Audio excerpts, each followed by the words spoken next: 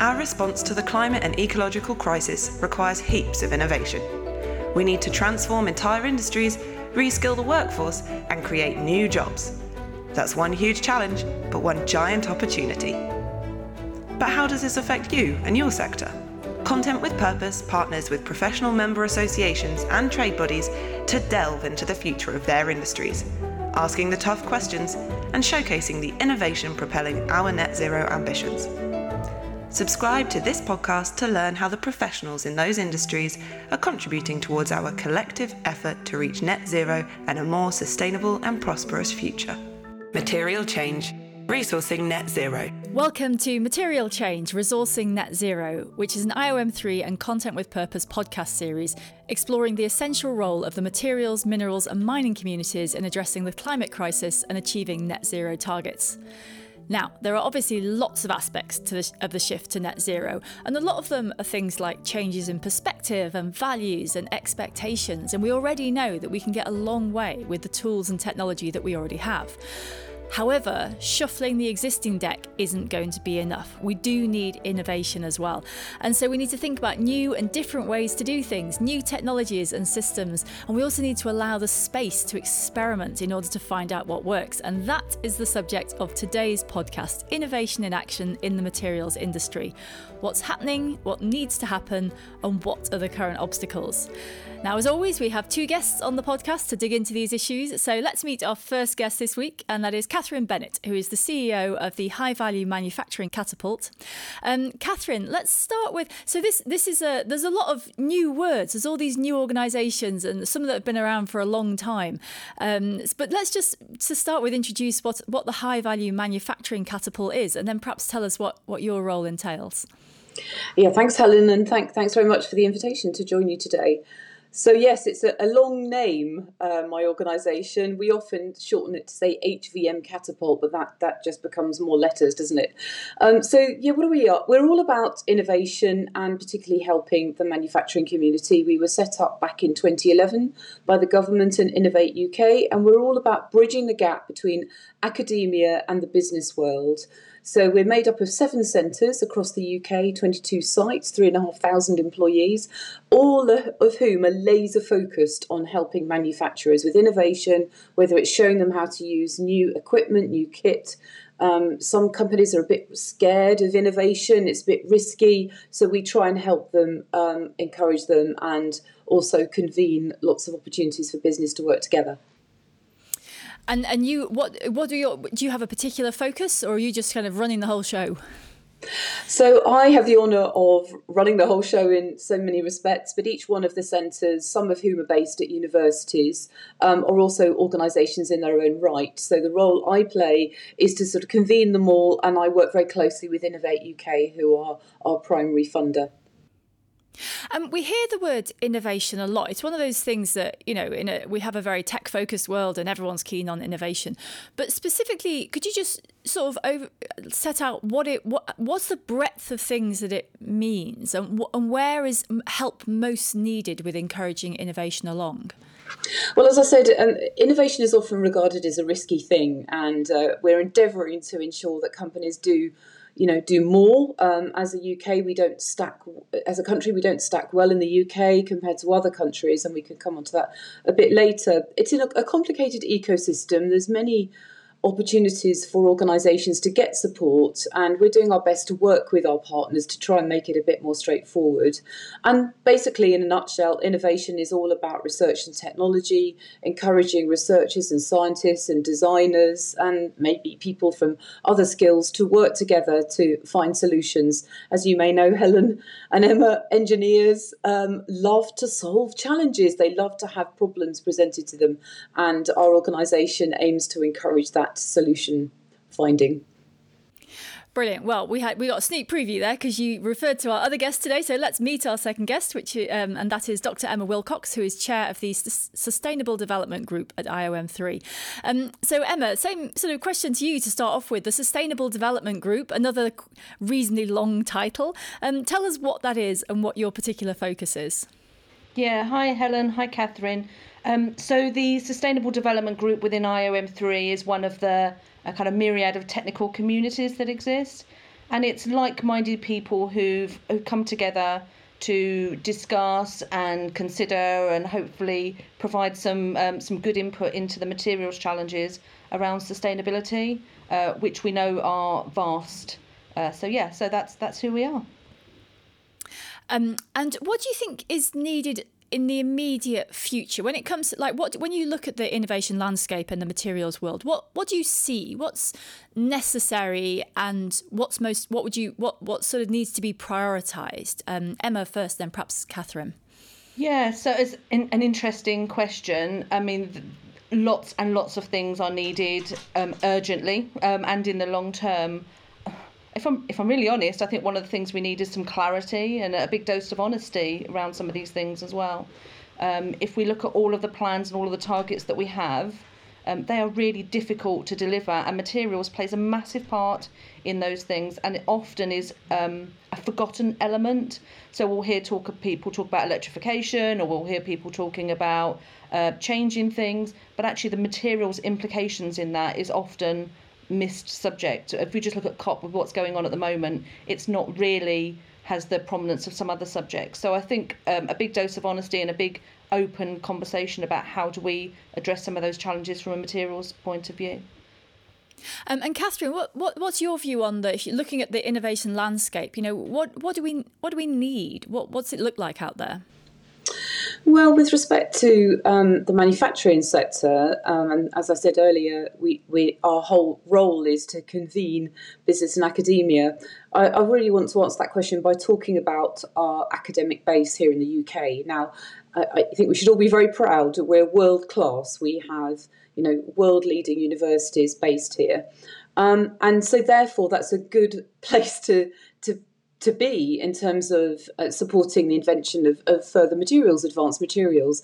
And something I'm particularly interested in, and always banging the drum on this, is how good we are at design. So industrial design, it needs to be shouted out a little bit more. There's a great line that I read the other day by the French jewellery designer and glass designer Lalique, who talked about a creator industrialist. And I think that's something that we really need to remember and be proud of. So what I wanted to say about the academic community, though, Helen, is that so we're good at the theory, we get world-leading research papers, but perhaps what we're not so good at is translating that into industrial impact. As Emma just said, let's be honest, we need to do it better.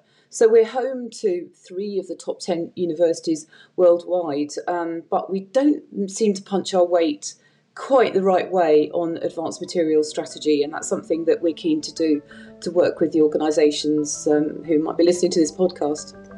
Material change, resourcing net zero. This episode is sponsored by BP ICAM and Satala.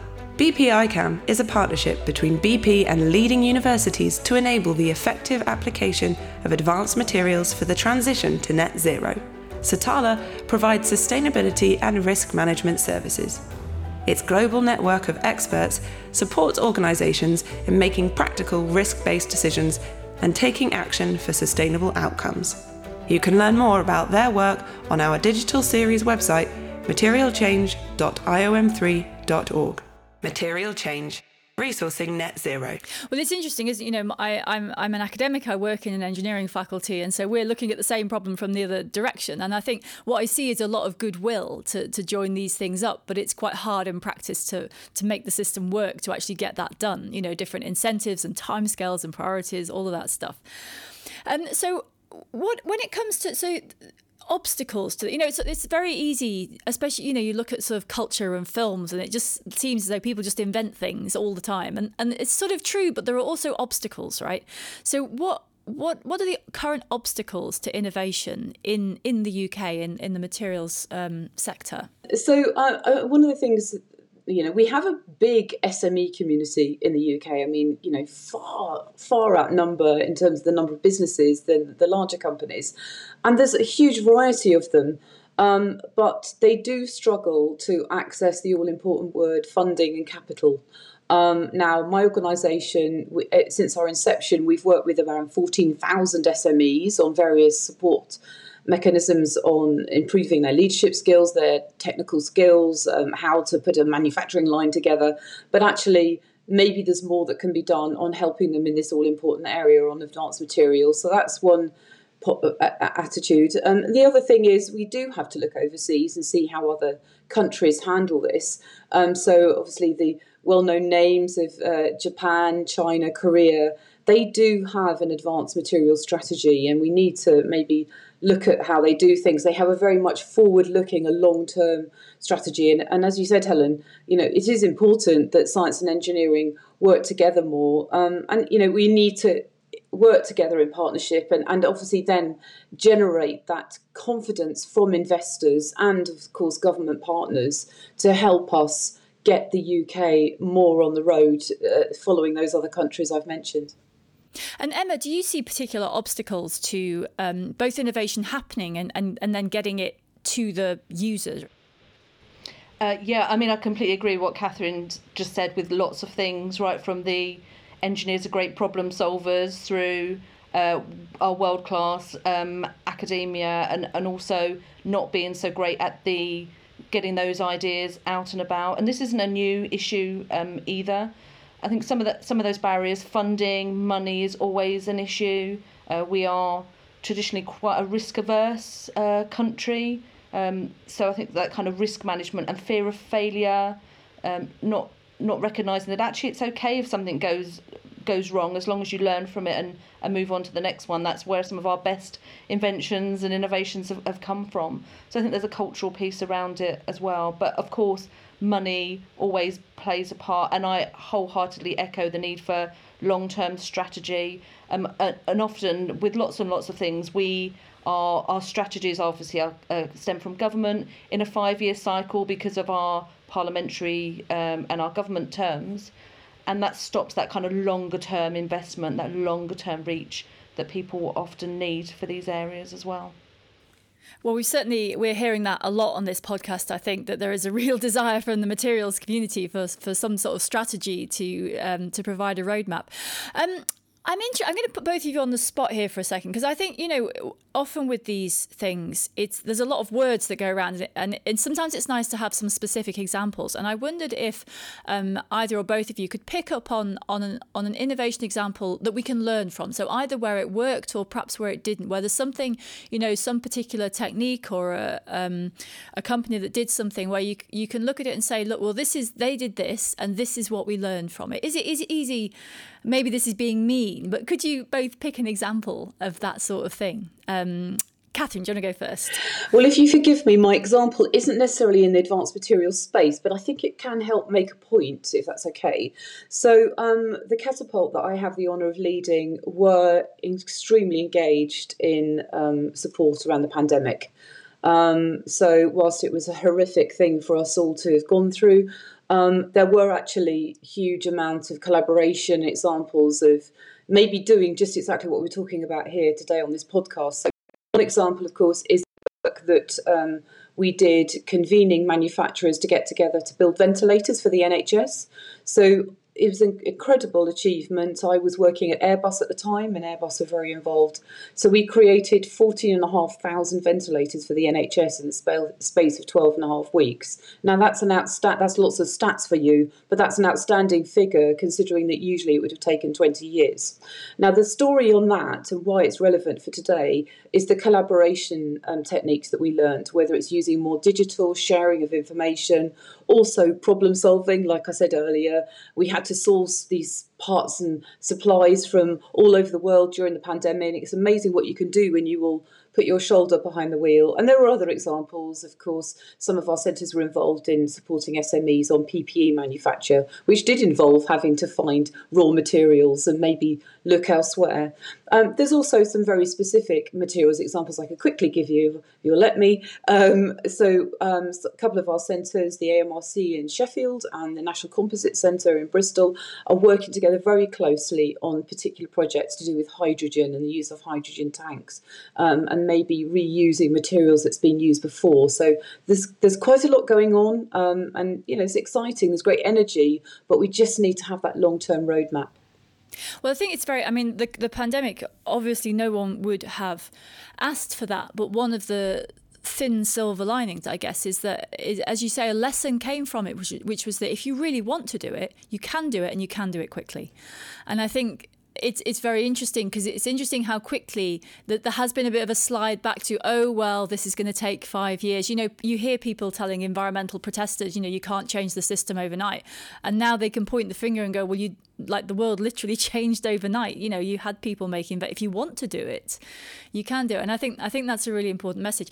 Emma, do you have an example you could share with us with the things we can learn from it? I'm going to pick two and be very naughty, so I hope that's okay.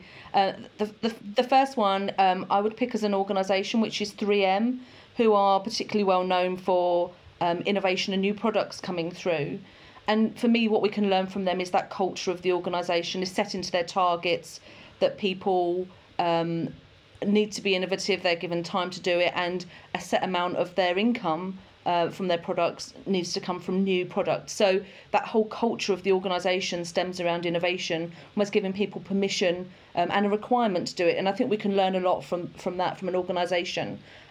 My second example, I'm also going to pick something from the pandemic, which is how businesses adapted their ways of working and their processes to address the reality of the situation. So if we look at all of the kind of pubs and cafes and restaurants who are overnight had their businesses closed down and had to find another way of working to support their communities and their customers. So I think two things from that. One is there was a very urgent need, as we say, the world changed overnight. But also lots of the rules were very quickly changed, and kind of that bureaucracy got out of the way to enable people to set up things outside on pavements or do deliveries or whatever else it may be as well. So again, some of those rules that were restraining businesses were very quickly removed, and there was a very urgent need as well. And I think we can learn lessons from all of those examples. Well, that's the other big thing we see in society, isn't it? That people sort of forget that the system is there to work for them, not the other way around. I mean, it's very easy, I think, especially in businesses that are, you know, that work on a fixed, a known cycle, and you kind of know where you are from year to year, that actually the system is not this unchangeable monster that you just have to feed. Like, the system is just there to organise getting stuff done. And if the system doesn't let you get stuff done, you need to change the system. It's a mind shift, isn't it? It is. And I think a lot of innovation needs to come from changing processes, not just changing products.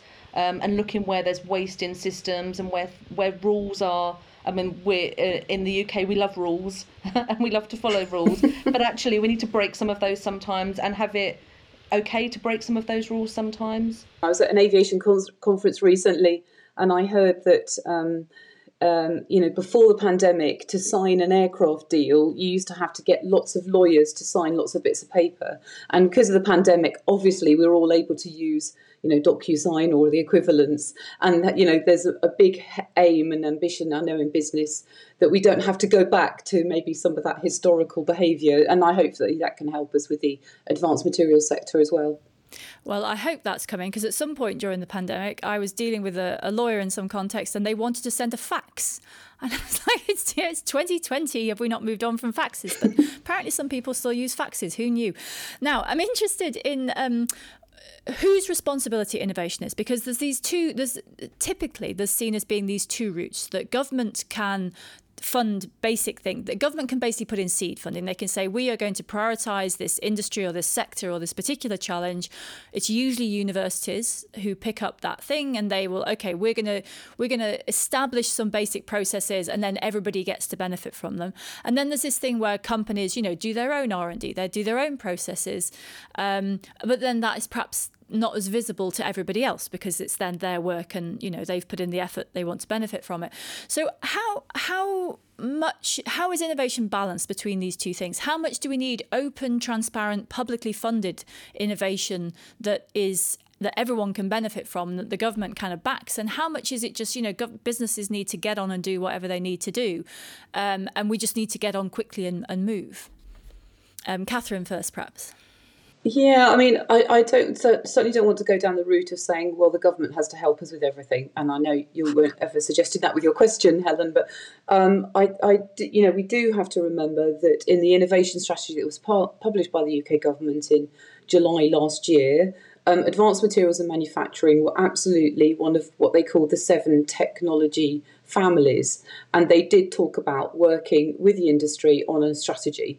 Now, we are waiting for that, but actually we're not just sitting back and waiting for them to do this, because they've got other things they're focusing on too. So the most important thing is, and I know this is possible through the organisations with whom we're working, is getting around a table and working on this together. So one of the organisations we work with very closely at the High Value Manufacturing Catapult is the Royce Institute and the Graphene Institute. And I know they're particularly focused and really driving some work on this. So it's all to do with different types of materials, whether it's working better with AI and digital, or electronics, of course, which one of our other centres specialises in, photonics, energy solutions, and of course robotics. So there's lots of different parts of the advanced materials sector, but so it's not just sitting back and waiting for the government, but I think the government obviously does have a role in convening. So we're not meant to use the word industrial strategy anymore, but there is a need for this government convening power, which they can do. And you're right, there's the university work that's obviously continuing, a really important part of the engineering faculties. And there are companies who are also doing their own thing. And it's maybe just a little bit more transparency that's needed, so that a company in Dartford can find out what another company in Edinburgh is doing. There must be a way of sharing information. So I'm interested in what's different about innovation for net zero. So, I mean, obviously businesses, in some sense, some parts of this conversation we kind of could have had 10 years ago, right? Businesses are innovating, they want to know how to do it, fine, right? What is different about innovating for sustainability or for net zero, however you phrase it? Like, does there have to be a very different way of thinking about and incentivizing this kind of innovation, or is it just kind of the same kind of thing but sort of pointed in a different direction? And Emma, because of your particular role, let's start with you on this. How is innovation for sustainability different? I think if we go back to your last question and kind of come at it from that way. So for me, it's a spectrum. Some things, businesses will absolutely come up with their own innovation, create a product or a service and sell it, and people will buy it, and that funds more R&D for whatever they're going to do next. You've got the other end of the spectrum where you've got government recognise that there's a market failure or there's a public need and businesses wouldn't invest in that, so government needs to step in. And then there's this whole spectrum in between where you get employers and governments working together, you kind of hit a sweet spot.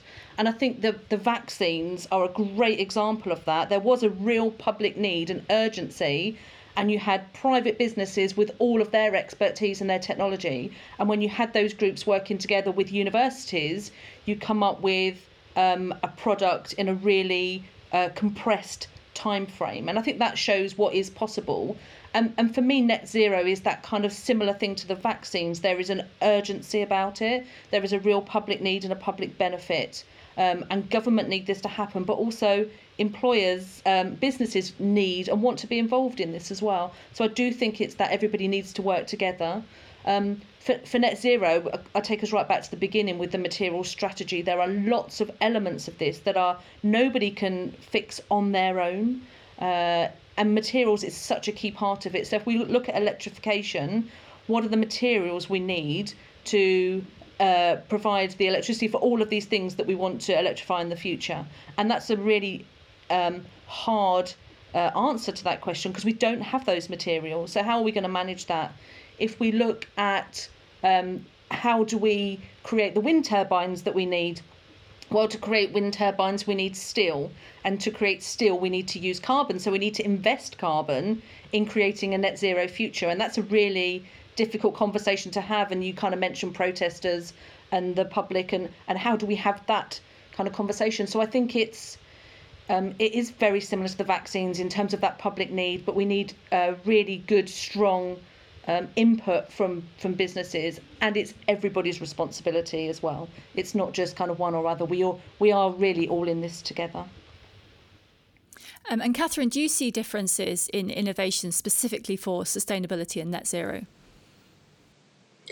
Yeah, the approach that I just wanted to share with you today is, net zero is absolutely at the forefront of the work we're doing, and we're measured on it by our funders, by the government, quite rightly. Our country has made strong ambitions and commitments. One of the things that we're doing is looking at the impact of manufacturing in terms of, as Emma just said, on the carbon. So at the moment, manufacturing is 10% of UK's GDP, but the embodied emissions that our sector produces accounts for up to about 43% of the UK's total emissions, which is not a good place to be. So one of the things we're endeavouring to do is work together. It made me smile when Emma said the UK loves regulation, but what we actually are trying to do is find a process about measuring these emissions, because again, a lot of companies don't know the true impact of their operations. So we're working with organisations such as BSI and DEFRA in terms of measuring these emissions. We just published a document which I'm happy to share afterwards on this. We called it the Embodied Emissions Report. So that's one thing that we're looking at doing. And of course, a national and materials strategy must incorporate the net zero impact, and the sustainability impact. Emma just touched on wind turbines. Of course, on the composite side of things, we're working very closely with my counterpart at another catapult, the offshore renewable energy catapult, in terms of working with wind turbine manufacturers on using different types of materials, and that's quite active. But again, remember what I said right at the beginning, we're very good at the design here. We don't design wind turbines in this country. They're all imported, all the design, and it's built to print by some great companies who've invested in this country. But we should be doing more of that early stage stuff. So that's one other approach I would take on the all-important net zero. And then the other thing, of course, is energy usage. How can we help manufacturers reduce their energy impact and energy use? So that, you mentioned steel. I mean, that's a huge sector, and there's so much work that can be done there. Well, something you said there really stood out to me, which is that, and I think this is a very important difference between innovation for net zero and previous innovation, which is that there are different metrics. It's not just about return for shareholders, return on investment. It's not just about the size of a company. There's actually a whole new set of metrics about, well, carbon for a start, but also just sustainability in other ways. Are materials ethically sourced? And that's it's kind of a different way of thinking, isn't it? And Emma, perhaps this is something you come across, that there's this whole different set of values that have to come with this innovation that perhaps people aren't used to. What do you see there? Indeed, and people, when you say sustainability, often people just think environment, or sometimes people will think economic sustainability, but that social element of sustainability is really important. And I think it's not something that we've been unaware of up till now. I think people are very mindful often where their products are coming from and who is making them and how that impacts those people as well as themselves as well. But indeed, it gives you a very clear measure.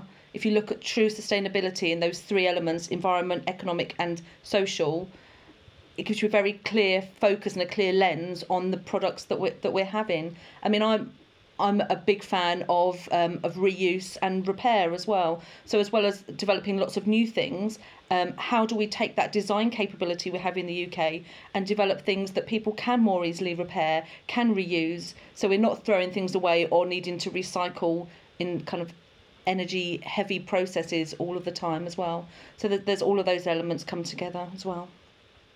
But that's also there's also a shift in attitude there, which is that innovation has always been seen, as you said, about the new shiny things, and actually, a huge amount. When we know this, you can see it in the energy sector, that the most important thing that could happen is insulating homes, and yet, insulating homes is not generally seen as a sexy topic. People want to invent a new widget, but actually, what really gets things done, like you say there, is perhaps we just design something so it can be reused, but that it isn't always seen as a the cutting edge, but actually it should be seen as the cutting edge because it's not straightforward, and that's what's going to shift the dial.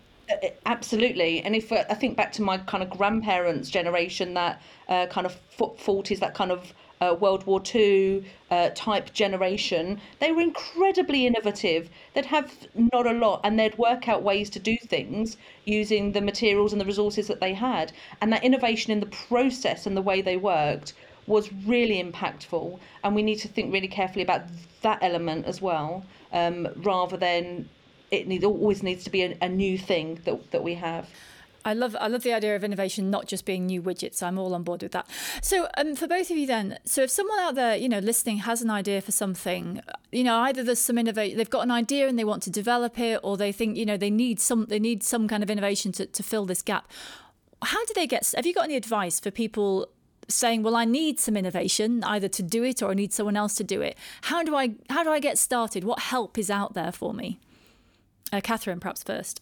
Yeah, well, one of the suggestions I'd make is try and make sure they really understand their problem. Now, they don't have to do that alone. It depends on the size of the company, but with the SME community, for example, our centres, and I know Innovate UK and other organisations have SME support organisations. So ours is called SME Connect. So what our engineers would do actually is would sit down with that company and really understand the problem they're trying to solve. And sometimes it can be as easy, if it's maybe some kind of digital enabled enhancement, it's sometimes as easy and as cheap as just changing a dial on a machine that can really substantially change things they're doing. So sometimes you do need that detached pair of glasses, which is what our teams do. And, we're not a consultancy, we're a government organisation. So the people from the Catapult are here to help. So that's one thing. The other thing is, I talked a bit earlier about the convening power that the government has, but also we do a lot of work with businesses from lots of different sectors. So there's an amazing amount of crossover technology and expertise that we can help with. So we do a lot of work, for example, with the construction industry. There might be some techniques they can learn from the automotive or aerospace industry, just as Emma said, on electrification, there's a lot of need for lightweight materials and different technologies that we didn't know we need. So they can learn from other companies. That's another way they can get help. But also, I think most importantly is to make sure they understand their problem, and we can help them with that in terms of understanding what is the problem they're trying to solve. Brilliant. And Emma, what advice would you have for someone who's, wants some innovation to happen? Again, I would echo everything Catherine has just said. There's lots and lots of places for help, be it through the Catapult, your local university, organisations like the Federation of Small Businesses, Chambers of Commerce, all of those kind of local business groups. Just kind of reach out to people. There's lots and lots of ways that you can get that help. I think Catherine's advice on the problem is really, really important. But also look at the culture inside your organisation as well. And have you got any internal barriers that you can actually be looking at addressing that mean when you get that support, you're going to be able to embrace it? Brilliant. Okay, well, we are approaching the end of our time, but just before we finish, if both of you, so this is becoming a regular question now, but if I gave both of you or each of you individually access to the big billboard in Piccadilly Square for a day, and you could put one message on it that you want the world to see about this topic or something around this topic, some misconception that needs correcting or a message that needs to be heard, what would you put on your billboard? Catherine, you can go first. Well, I'm not sure this would work, but I've got a new word that we like to use in the Catapult, which is all about green shoring. So there was an article in the Sunday Times this weekend where this was talked about. So it's all about new materials, new processes, but it's all about low energy consuming materials processing. Maybe one day there can be green steel. So I think my billboard would have something around that, but obviously it would need good graphics and good, clear explanation. I love that dictionary definition of a new word. I'm all on board for that. I will allow that on the billboard. Emma, how about you? I think I would do something just to try and share the message that this is everybody's responsibility and we all need to change how we live to address it. This isn't the government's issue or big business. Actually, this is everybody. So I'd try and do something. We get some very creative people to help me deliver that message in a really impactful way. Brilliant. Well, we have got to the end of our time. So thank you very, very much. It's been a pleasure to talk to you both. So thank you to Catherine Bennett from the High Value Manufacturing Catapult and Emma Wilcox from the Sustainable Development Group at IOM3. And also thank you to all of the audience for listening. I hope you've taken something useful away from that. Goodbye. Thanks once again to the sponsors of this episode, BP ICAM and Satala. You can read, watch and learn more about their work and about the full Material Change Resourcing Net Zero digital series by going to materialchange.iom3.org. And don't forget to visit contentwithpurpose.co.uk or find us on social to check out more of our podcast collaborations.